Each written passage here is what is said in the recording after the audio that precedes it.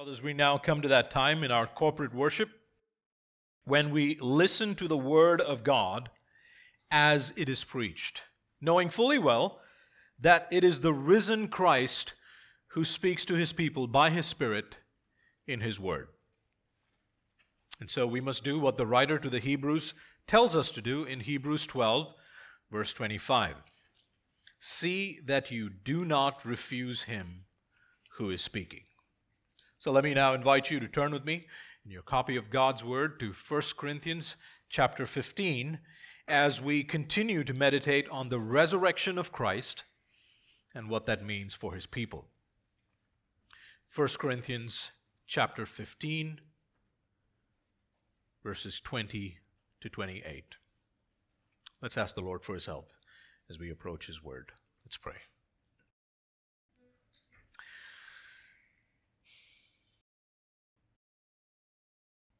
Father, we pray that as we look to your word, that we would hear the voice of our shepherd speaking to us. As we read these words about the resurrection of our Savior, O Lord, help us see the glory and the majesty of your sovereign power. Help us understand the gospel of your kingdom. Help us understand it so that we might set our hope fully on the grace that will be brought to us at the coming of Jesus Christ. Father, strengthen our faith so that we would be sure of this truth, that our King has conquered the grave and that He is returning for His people. It will be said on that day, behold, this is our God. We have waited for Him that He might save us. In Christ's name we pray. Amen. What caused World War I? I'm talking about the Great War that lasted from 1914 to 1918.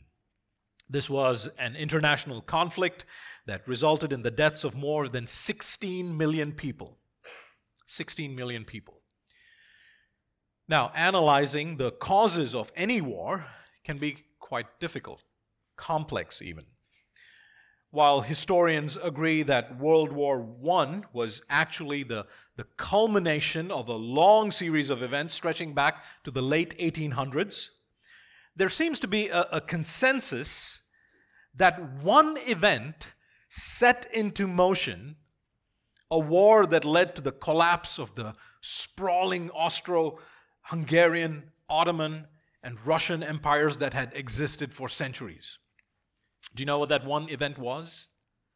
That one event was the assassination of the Archduke Franz Ferdinand and his wife by a 19-year-old Bosnian Serb. So Ferdinand was heir to the Austrian-Hungarian throne, and so a month later, they declared war on the Serbs. And because of the various political alliances that had formed, several nations got involved, some backing Austria and Hungary, and others backing the Serbs. The war pitted the Central Powers, namely Germany, Austria-Hungary, and Turkey, against the Allies, mainly France, Great Britain, Russia, Italy, Japan, and then from the 1917, the United States joined as well. The war ended with the defeat of the Central Powers. And at that time, some Europeans called this war the war to end all wars. And they called it that because of the devastation, the then unparalleled scale and loss of life. But that was not the end. Because the events of World War I and the many unsettled disputes that remained after the war set the stage for World War II that began in 1939. Now, when Paul describes the resurrection of Jesus Christ, he describes it as this pivotal event in human history which sets in motion a series of divinely ordained acts. So when Jesus spoke of His coming death in John 12, verse 31, He called that event the judgment of the world, a time when the ruler of this world, Satan, would be cast out. We know that Satan has been dealt a fatal blow because of Jesus' victory. The serpent's head has been bruised. Colossians 2:15 says that Christ disarmed the rulers and authorities and he put them to open shame by triumphing over them through the cross. So the cross is where God made foolish the wisdom of the world. That's 1 Corinthians 1 verse 20. And then came that glorious morning when Christ rose from the dead. And when he did, he inaugurated the new age. He ascended into heaven and he took a seat at the right hand of the Father, from where he now reigns until he vanquishes all his enemies. Friends, because of the death and resurrection, the powers of the age to come have broken into our present age. A divine invasion has taken place. Just imagine, we have the Spirit dwelling and working in us. That is a fact. And to have the Spirit dwelling and working in us is to have the powers of the age to come working in us. Eternity has invaded our present. Now, when we read the Scriptures, we realize that this is actually a culmination of a long series of events stretching back, not to the 1800s, but to the garden. Stretching back to the garden and ultimately to God's great redemptive purposes. It is a fulfillment of all the promises of God in the Old Testament Scriptures. But it is this one event, the resurrection of Jesus Christ, which changes everything. Brothers, life is not meaningless. Human history has a goal. It is not an endless cycle. It is heading somewhere because Jesus rose from the dead. Now, last week when we looked at verses 12 to 19, we saw how foolish it was on the part of the Corinthians to deny the resurrection of believers from the dead. So Paul says, if you deny the bodily resurrection of believers, you deny the resurrection of Jesus. And if you deny the resurrection of Jesus, you deny the gospel itself. And if you deny the gospel, then we have no hope. We are of all people the most to be pitied. Beloved, it is this gospel of the death and resurrection of Christ in which we stand. It is by faith in this gospel that we are being saved. It is this gospel that sanctifies the way we think, we feel, and act. The gospel is the power of God for salvation to everyone who believes. The Christian life is only possible because of the resurrection. Because he rose from the dead, all those for whom he died, all those who trust in him, can now live lives that glorify God. Because he rose from the dead, we who have been born again by the Spirit can have a sure hope that we too will rise from the dead when our Savior returns, when he returns to usher in the fullness of his kingdom. And so after pointing out how absurd it is to deny the resurrection of Christ by denying the resurrection of believers, Paul now teaches the Corinthians what the resurrection of Jesus actually accomplishes both in human history and in the life of a believer. Here's what the resurrection accomplishes. And because of these results, these consequences of the resurrection of Christ, and the hope of our own resurrection, brothers and sisters, we can abound in the work of the Lord. Because of that great hope, because of the resurrection of Christ, because of the hope of our own resurrection, we can abound in the work of the Lord. Think about all that Paul has been saying in 1 Corinthians. It's all leading up to this point. Because of this, we can pursue unity. Because of this, we can trust that Jesus will preserve us. We can know that when we read our Bibles, the Spirit will help us understand His Word if we ask Him. We can build up the church. We can flee sexual immorality. We can discern truth from error. We can pursue self-control and contentment in our marriages, or singleness, or widowhood. We can live for God's glory in whatever situation He has placed us. We can pursue eternal priorities. We can glorify God in our eating and drinking. We can be faithful in a God-hating society. We can generously care for the needs of our leaders. We can flee from idolatry. We can use our spiritual gifts to build up one another and love one another. We can pursue God-honoring worship, and fellowship? All because Jesus rose from the dead. You see, all of this theology in chapter 15 concerning the resurrection of believers from the dead is meant to get us to think and work with great hope and love. So look at verse 58 of chapter 15. This is the point. This is the whole point of all the theology in chapter 15. Look at verse 58. Therefore, this is the conclusion. Therefore, my beloved brothers, be steadfast, immovable, always abounding in the work of the Lord, knowing that in the Lord your labor is not in vain. It's not useless. It's not in vain. So here's the first result that we see in the text. The first result of the resurrection of Christ from the dead. Number one, eternal life for the believer. Christ's resurrection from the dead ensures eternal life for the believer. Look at verse 20. But in fact, Christ has been raised from the dead, the first fruits of those who have fallen asleep. Now you can see this is a continuation of his argument. The sentence begins with the word but. Paul is contrasting the historical fact of the resurrection of Jesus with all the what ifs in verses 12 to 19. So if the resurrection is a lie, then we are still in our sins. Our preaching is in vain, our faith is in vain, and Christians who have died will be eternally condemned, and we will have no hope. But beloved, none of that is true. None of that is true. Look at the text. Because in fact, Christ has been raised from the dead. Not only that, but the resurrection of Jesus has started off a chain reaction. God's sovereign over that chain reaction, but it has started off a chain reaction. Notice what he calls the resurrected Christ, the first fruits of those who have fallen asleep. Now that term first fruits has a rich Old Testament history. The term first fruits refers to the first portion of the crops that you would cultivate. It was the best of your crops, the best of your labors, the best of the fruit of your ground. And so after rescuing them from slavery in Egypt and promising them a land to dwell in, God commanded his people to bring an offering of their first fruits as an act of faith and thanksgiving. They were to believe that the God who gave them the first of their crops would also supply the rest. God will do it.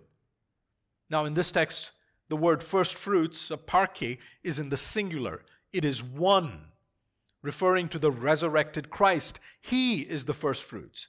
He is the pledge of what is to come.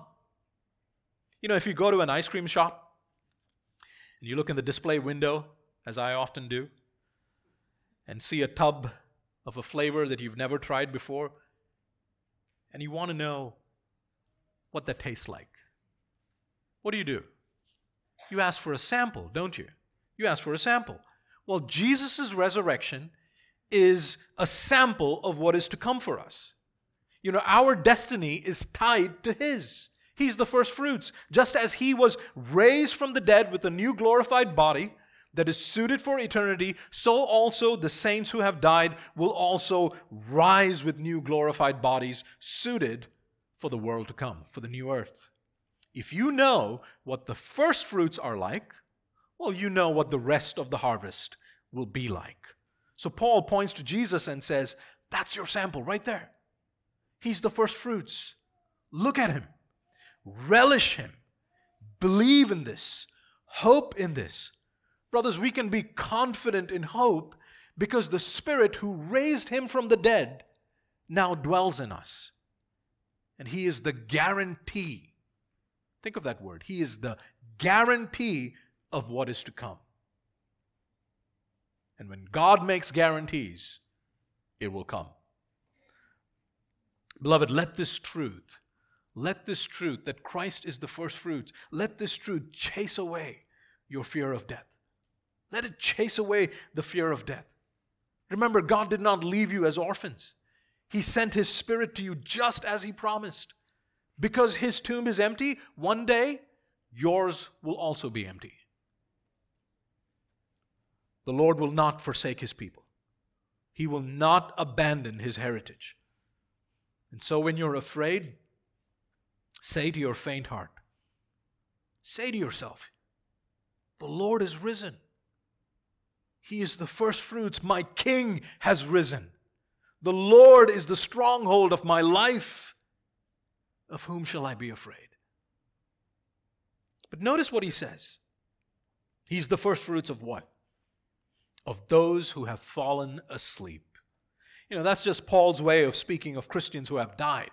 That phrase, fallen asleep, is a term that is pregnant with hope, with the promise of a resurrection. So if you're asleep, then you will rise. You will get up. If Christ has risen, then the dead in Christ will follow suit. But He is the first. Colossians 1:18, He is the beginning, the firstborn from the dead, that in everything He might be preeminent, supreme. Now, why must He be the first? What's special about Him? Look at the text. Here's the reason why. Verse 21. For as by man came death, by a man has come also the resurrection of the dead.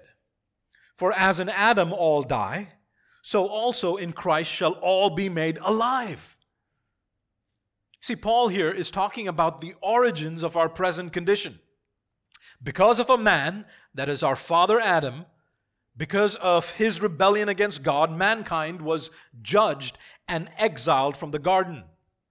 Adam's sin alienated him from a holy God, and death, as a consequence of his sin, entered into a once perfect state of existence. We call this event the fall. And we know what happened after that, don't we? Because Adam was the head of the human race, you could say that all of mankind, in a sense, was in Adam's seed. By Adam, by a man, came death. Came death. As children of Adam, we have all inherited his guilt and his sinful nature. And since the wages of sin is death, every one of us, everyone in this room, will one day die. Romans 5:12. Therefore, just as sin came into the world through one man and death through sin, and so death spread to all men because all sinned. You see, Adam was supposed to be fruitful and multiply and exercise loving dominion over the earth so that the glory of God through his image bearers would spread beyond the borders of Eden. That was the plan. But Adam failed because of his disobedience. But because of God's good and wise plan, because of his plan to have human beings reign over this earth, God stepped in. He did for us what we could not do for ourselves. In His grace and mercy, He sent a second Adam. You see, the second person of the Godhead, the second person of the Trinity, took on human flesh and entered into our world in the person of Jesus Christ. Christ was truly God and truly man. Truly God, because only God can save us from His eternal wrath. Only God can make us spiritually alive and bring us from a place of alienation to a place of communion with the Father. Only God can do that. But Christ was also truly human because we need a human head, don't we? Our representative needs to be like us, but without sin. If he has sin, well, he can't help us. He's in the same boat with us. He needs to be human, but without sin. He needs to be genuinely human to save humans, to do what Adam failed to do. If Adam had obeyed in the garden, he would have entered into the world to come. But instead of doing that, Adam cast the entire human race into sin. But friends, we know that Christ perfectly obeyed His Father. He paid the penalty for sinners by offering Himself as a sacrifice of atonement on the cross. And on the third day, He rose from the dead, declaring to everyone that He had accomplished what He had come to do for His people, for all those who would repent and believe on His name. Death had no claim on Him because the death He died was not for His sin. No, it was for our sin. He died for us. And through his resurrection, he overcame the grave and the power of sin. Through the resurrection of Jesus, God did something that breaks our link, that breaks our tie to Adam's headship. As one author puts it, Christ stands at the beginning of a new humanity, a new creation, in a way analogous to, but not identical with the way Adam stood at the beginning of the old order. As 2 Corinthians 5:17 says, if anyone is in Christ, he is a what? A new creation. The old has passed away, behold, the new has come. For as in Adam all die, so also in Christ shall all be made alive. Brothers and sisters, this is the logic of federal headship. This is representational theology. Now, there's a sense in which we can understand this to some extent. We know that if our head, the president of our country, declares war on another country by default, we are at war. We are at war. He is our head. So you are either in Adam or in Christ. The most important question for you is, who is your head? Who is your head? That will determine your destiny. Anyone who is not in Christ is in Adam. There are only two options. If you're not in Christ, you are in Adam. If you're not a Christian, one who has repented of their sin and is trusting in Jesus, you will be eternally condemned. Because you're in Adam. You're still in your sins. Friend, it doesn't matter who you are. It doesn't matter how much money you have or how many good deeds you have done, whether you're a Hindu or a Muslim or an atheist or a Buddhist. If you're not trusting in Jesus, you are in Adam. You're in Adam, and you will be condemned.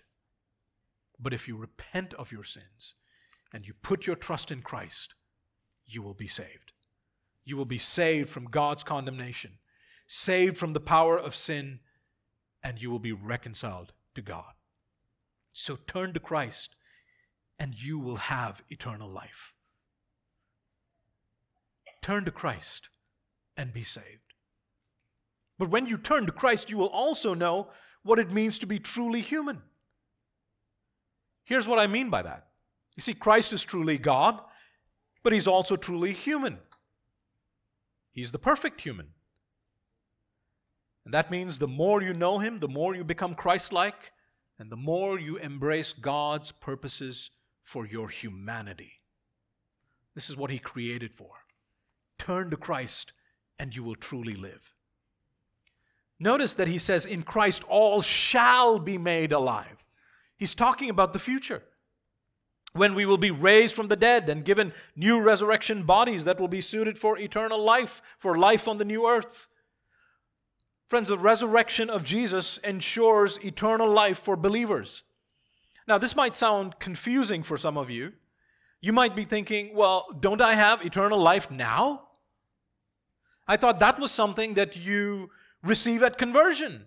John 3:16, for God so loved the world that He gave His only Son, that whoever believes in Him should not perish, but have eternal life. But brothers, we should not forget that eternal life is life that belongs to eternity. It is the life of God Himself. That is the life that God gives to us as a gift of grace to those who believe.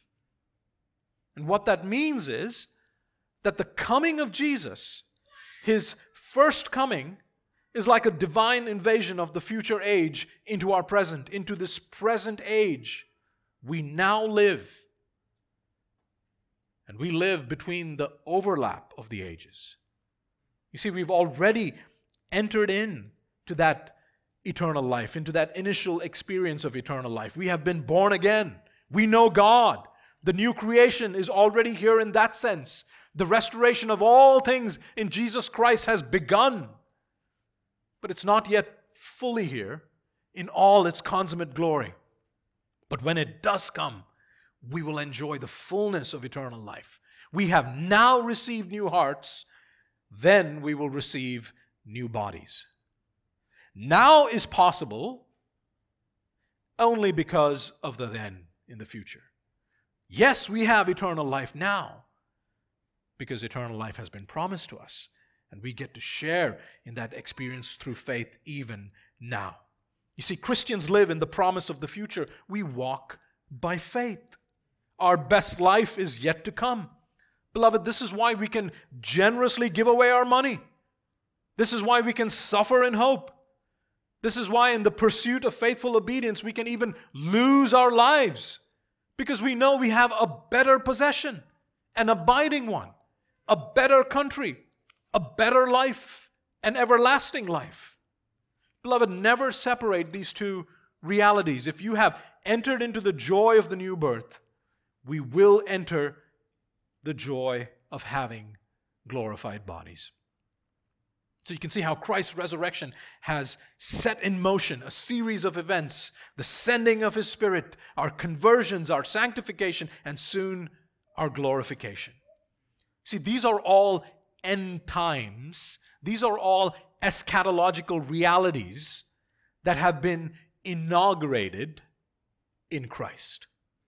The future is secure because of the resurrection. Now, after World War I, World War II followed. It's one of the great watersheds of 20th century geopolitical history. This was a conflict that involved virtually every part of the world during the years 1939 to 1945. And so you had the Axis powers, Germany, Italy, Japan on one side, and then there were the Allies, France, Great Britain, United States, the Soviet Union, to a lesser extent China. And the Western Allies had one goal: put an end to Hitler's reign of terror. And so on June 6, 1944, in a massive military operation that was codenamed Operation Overlord, the Allied forces stormed the beaches of Normandy in France.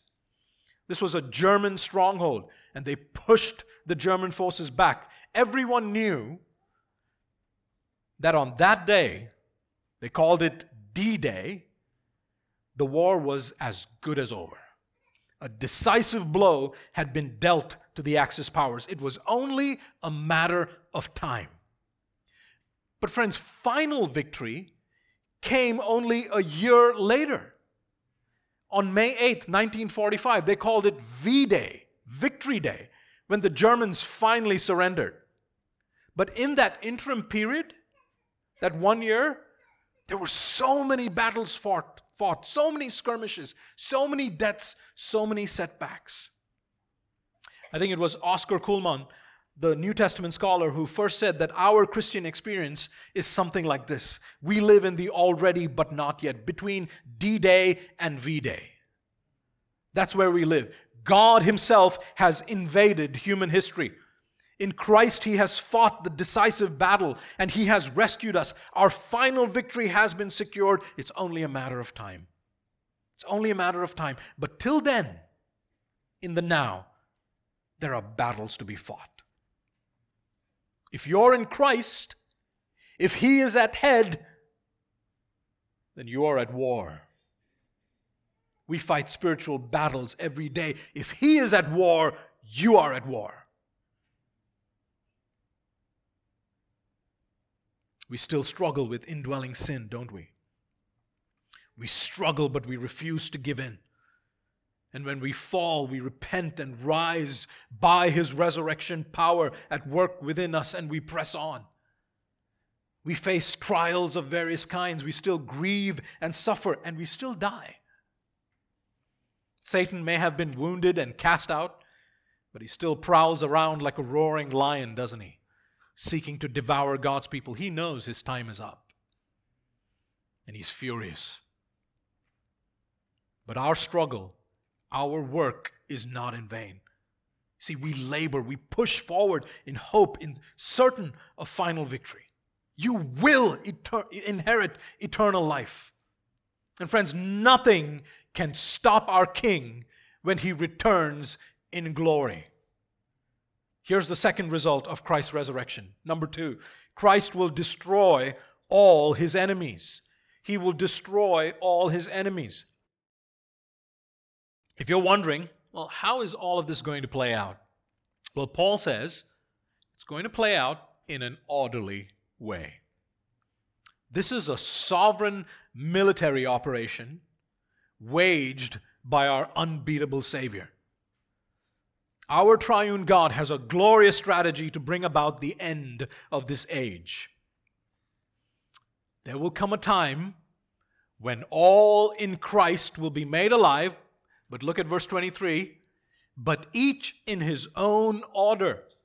Christ the firstfruits, then at his coming, those who belong to Christ. Christ the firstfruits, then at his coming, those who belong to Christ.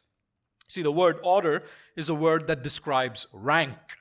It's often used to describe the military arrangement of troops. So imagine a regiment or a company of soldiers marching forward, and they're led by the 2nd Division and the 3rd Division. So who leads first? Christ, the firstfruits. He is the captain of our salvation. First his resurrection, then at his coming, his second coming, then at his coming will come the resurrection of all those who belong to Christ. At his coming, parousia. You know, this word parousia was sometimes used as a term to describe the visit of a high-ranking official like a king or emperor. The return of King Jesus at the end of the age to judge the world will coincide with the resurrection of the believers from the dead. It will be at his coming, at his parousia. And then what happens? Well, look at verse 24. Then comes the end. No more wars after that. It's over. Then comes the end when he delivers the kingdom to God the Father after destroying every rule and every authority and power. Beloved, I hope you can see how everything coincides with the return of the King. It coincides with the return of the King, the resurrection of believers from the dead, and then comes the end of the age when all things will be made new. Beloved, there is an end coming. Did you hear that? There is an end coming. So fight your sin with renewed vigor. There is an end coming. So strengthen those feeble knees and be of good courage. There is an end coming. So stand firm as soldiers of Christ. Put on the full armor of God and give no room for your flesh and for silly games and lewd entertainment. There is a battle going on for your soul. Be strong in the Lord and in the strength of his resurrection might. Know this, Jesus will destroy all his enemies. Everything that stands opposed to him, Satan, demons, hostile rulers, and he will hand over the kingdom to God the Father. Now, what does he mean by that? Well, the kingdom of God, sometimes called the kingdom of heaven in the Gospels, it's the same thing. The kingdom of God is God's rule in Christ over his people. God's rule in Christ over his people. Now, that does not mean that God does not exercise sovereign rule over all the earth. He does. He is Lord over all the earth, over all the kingdoms of this world. But the kingdom of God is his saving rule over his people. The kingdom of Christ in this age, according to Jesus, is a concealed kingdom. It's a concealed kingdom. Jesus said that the kingdom is like a mustard seed that a man took and sowed in his field. It is like leaven that a woman took and hid in 3 measures of flour. It is concealed. It's small. It's insignificant in the eyes of the world. People don't understand this because Christ's saving rule does not expand by overthrowing governments. It expands and advances one conversion at a time. One conversion at a time as his church obeys the Great Commission. As his church labors with the power of his presence. This is why sometimes the church is called the church militant. It's fighting forward towards V-Day. Jesus said to Pilate, "My kingdom is not of this world. If my kingdom were of this world, my servants would have been fighting, that I might not be delivered over to the Jews. But my kingdom is not from the world. No, his kingdom belongs to the world to come. You see, the kingdom of God proper is the new heavens and the new earth, and it is already here. But the kingdom of God is not something you can visibly observe. No, Jesus said, the kingdom of God is not coming in ways that can be observed. Nor will they say, look, here it is, or there, or behold. The kingdom of God is in the midst of you. Luke 17, 20-21. You see, in this age, the kingdom is a spiritual kingdom. Our battles are spiritual, and local churches are embassies of that kingdom, populated with kingdom citizens. But friends, a time is coming when this kingdom will cover the whole earth. Every unbeliever will be judged for rejecting the gospel of the kingdom. And Christ will destroy all hostile opposition, and his saving rule will be over all the earth, visible for everyone to see. Revelation 11:15. Then the seventh angel blew his trumpet, and there were loud voices in heaven saying, the kingdom of the world has become the kingdom of our Lord and of his Christ, and he shall reign forever and ever. This is what Daniel prophesied in Daniel 7, verse 27. He said, and the kingdom and the dominion and the greatness of the kingdoms under the whole heaven shall be given to the people of the saints of the Most High. Did you hear that? You will reign with Christ forever. His kingdom shall be an everlasting kingdom, and all dominions shall serve and obey him. Beloved, V-Day is coming, and it will soon be here. Christ is already on his throne. He rose, he ascended, and is seated at the Father's right hand, reigning from heaven. Hebrews 1:3, after making purifications for sins, he sat down at the right hand of the Majesty on high. He has already ascended his throne. All authority in heaven and on earth has been given to him. He reigns. Look at verses 25 and 26. Paul says, for he must reign. He must reign. It is necessary for him to do this until he has put all his enemies under his feet. That is an image of subjugation. Paul here quotes Psalm 110, verse 1. It's that passage that was read for us earlier. The Lord says to my Lord, sit at my right hand until I make your enemies your footstool. See, Jesus interprets this passage as the Messiah who sits at God's right hand, reigning. Hebrews 1:13 identifies this Lord as the Son of God himself.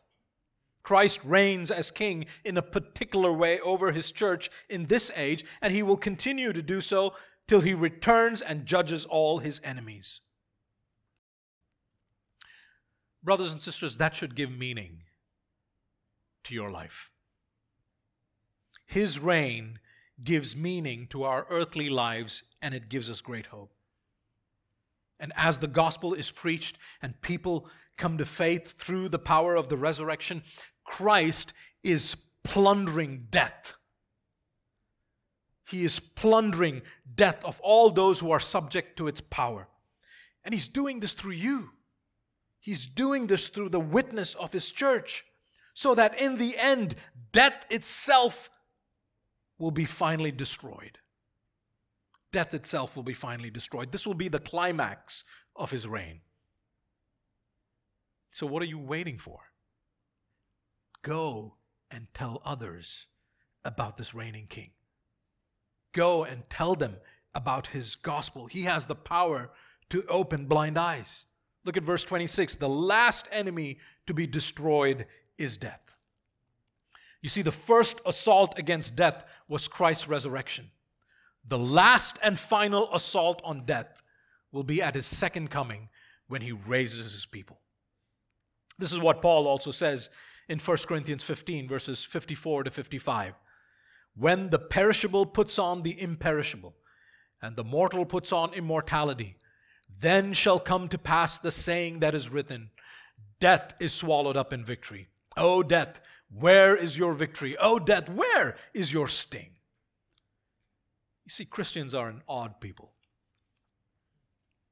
We are the only people who can grieve over death and yet grieve in hope and then make fun of death at the same time? Where, O death, is your victory?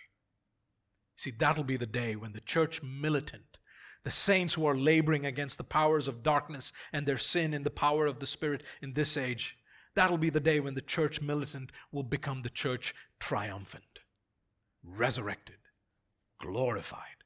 Oh, we are more than conquerors through Him who loved us. See, one day redemption will be complete. The Messiah's reign in this way will come to an end, and our triune God will reign supreme over all things. And so here's the third result of Christ's resurrection. God will be glorified. God will be glorified. Friends, this is the end goal of Christ's mission: to restore all of creation to its proper submission to the Father for His glory and for the good of all creation. Here's why Christ reigns in this way. Look at the text, verse 27. For God has put all things in subjection under His feet. This is God's plan. This is a quotation of Psalm 8, verse 6. So if you turn in your Bible and look at Psalm 8, in this psalm, David is blown away by God's creation of man. He's blown away by the honor God has bestowed on His image bearer. And in verses 5 to 6, he says this: Yet you have made Him a little lower than the heavenly beings and have crowned Him with glory and honor. You have given Him dominion over the works of your hands. You have put all things under His feet. See, God's purpose was to have a human priest king reigning over His creation as a reflection of His glory. And Adam failed to do that. But what Adam failed to do, Christ has accomplished. And so now God has put all things under His Messiah. Ephesians 1, 20 to 22. God says this: God raised Christ from the dead and seated Him at His right hand in the heavenly places, far above all rule and authority and power and dominion, and above every name that is named, not only in this age, but also in the one to come. And He put all things under His feet and gave Him as head over all things to the church, for the sake of the church. Imagine that. All of this happens for the sake of the church. Beloved, victory is assured. It is assured. Or think about what Paul says in Philippians 2, 9 to 11. Because of what Christ did through His death and resurrection, God has highly exalted Him. He's bestowed on Him the name that is above every name, so that at the name of Jesus, every knee should bow. Every knee in heaven and on earth and under the earth, and every tongue confess that Jesus Christ is Lord, to the glory of God the Father. Now, because this text says all things in subjection to the Messiah, Paul makes this clarification. Look at the text. But when it says all things are put in subjection, it is plain that He is accepted who put all things in subjection under Him. So all things except who? Well, except God the Father. See, the mission of Christ is to honor the Father. Look at verse 28. When all things are subjected to Him, then the Son Himself will also be subjected to Him who put all things in subjection under Him, that God may be all in all. So picture this. Like a conquering general who completes his mission of redemption, Christ delivers the kingdom to the Father and will Himself, after it's all over, be subject to Him. You see, this word subjection appears 6 times in these last 2 verses, so it's important. And I think the point Paul is trying to make is similar to the point he makes in Philippians 2:10. Every knee will bow. Or take Colossians 1:20. He says, God, the Father, through the work of the Son, will reconcile all things in heaven and on earth to Himself, and our triune God will reign supreme, and his reign will be unchallenged, indisputable. He will reign supreme. Our God will be all in all. That's what that phrase means. Or take Romans 8:20-21. For the creation was subjected, same word, was subjected to futility, not willingly, but because of him who subjected it, in hope that the creation itself will be set free from its bondage to corruption and obtain the freedom of the glory of the children of God. So that which was formerly subject to futility will now, along with everything else, be subject to the Father. Now, it's important to note two things. Number one, verse 25, look at verse 25. Verse 25 suggests that the messianic reign, as he is reigning now, is temporary. He must reign until he puts all enemies under his feet. So when he destroys his enemies, puts them under his feet, and hands over the kingdom, does this mean that he stops reigning?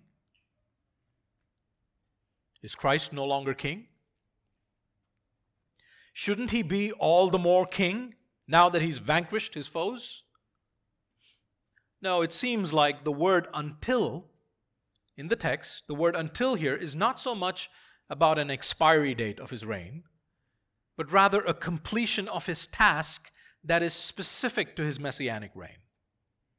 That will be like saying, I will continue to speak until they are persuaded. Doesn't mean I won't speak after that. So listen to what the 4th century church father, Gregory of Nazianzus, said. Listen carefully. Gregory wrote, "Must he cease to be king or removed from heaven? Why? Who shall make him cease, or for what cause?" What a bold and very anarchical interpreter you are. "And yet you have heard that of his kingdom there shall be no end." Your mistake, says Gregory, your mistake arises from not understanding that until is not always exclusive of what comes after, but asserts up to that time, without denying what comes after it. Gregory goes on. He says, to take a single instance, how else would you understand, "Lo, I am with you always, even to the end of the world"? Does it mean he will no longer be so afterward? You know, the church fathers are great interpreters. They make great conversational friends. You should read them. And so we must understand this reigning to be his reign while accomplishing his messianic mission. His reign afterwards will be of a different nature. Here's the second thing we should be aware of. Because we're talking about the mission of Christ, who must be truly God and truly human, when this passage speaks about the subjection of the Son, it is speaking of what the Son does as the Messiah. It is speaking of his mission in human history as the Christ. It does not mean that the Son is lesser or subordinate in his essence, as though the second person of the Trinity is a lesser God. No, we know that all three persons of the triune God are fully God, and yet mysteriously and eternally one God. Nor does this mean that the incarnate Son, in his redemptive mission, was never submissive to his Father, but now all of a sudden, after he completes his mission, he decides to be. Now, that's not what it means. No, we believe in the inseparable operations of the Trinity. All the works of God are triune. There's no intra-Trinitarian conflict. We know this is talking about the Son in his incarnate state, in his redemptive mission, because of 4 reasons. 4 reasons. Number 1, look at verse 21. The emphasis is on his humanity. By a man has come the resurrection of the dead. Reason number 2, verse 22, he is the second Adam. Reason number 3, think about the whole passage. His messianic role is emphasized. This is one whom the prophets spoke about, the one who will destroy all opposition and set up an everlasting kingdom. Reason number 4, look at verse 24. Verse 24 seems to be parallel to verse 28. So Christ delivering the kingdom to his Father is parallel to the Son himself being subject to him. That is the Father. So I think Paul uses the word Son to distinguish Son from the Father, alluding to that covenant of redemption. So this subjection or submission should not be seen as an ontological subordination or a subordination of essence. The Son is not a lesser God in nature or being. That would be heresy. Now, this is Paul's way of saying there never was, never is, and never will be any confusion or hiccups in God's plan. His purposes for us in human history will be fulfilled, and He will fulfill it through the risen Lord Jesus Christ, your Lord and my Lord. And God will be exalted in glory forever. Father, Son, and Spirit in glory forever. Beloved, this is why we can die daily to our sin. This is why we do not have to fear evil people. You don't have to fear evil people. You do not have to fear hostile governments. This is why we can stare at injustices and we can stare even death in the face and march forward, proclaiming the gospel, and say with one voice, V-Day is coming. Don't lose heart. The King is coming. Let's pray. Oh Lord, we give you glory for what Christ has done. Lord, we pray that we would look to Him always, every day, and trust in His finished work for us. Lord, we pray that your people would abound in hope and be fearless. Fearless to speak about Jesus. Fearless to battle sin and temptation. Fearless in the face of suffering. And Lord, we pray that our hearts would be full of courage and that we would be strengthened in our faith and hope. Fill us with your Spirit that we might glorify you. In Jesus' name we pray. Amen.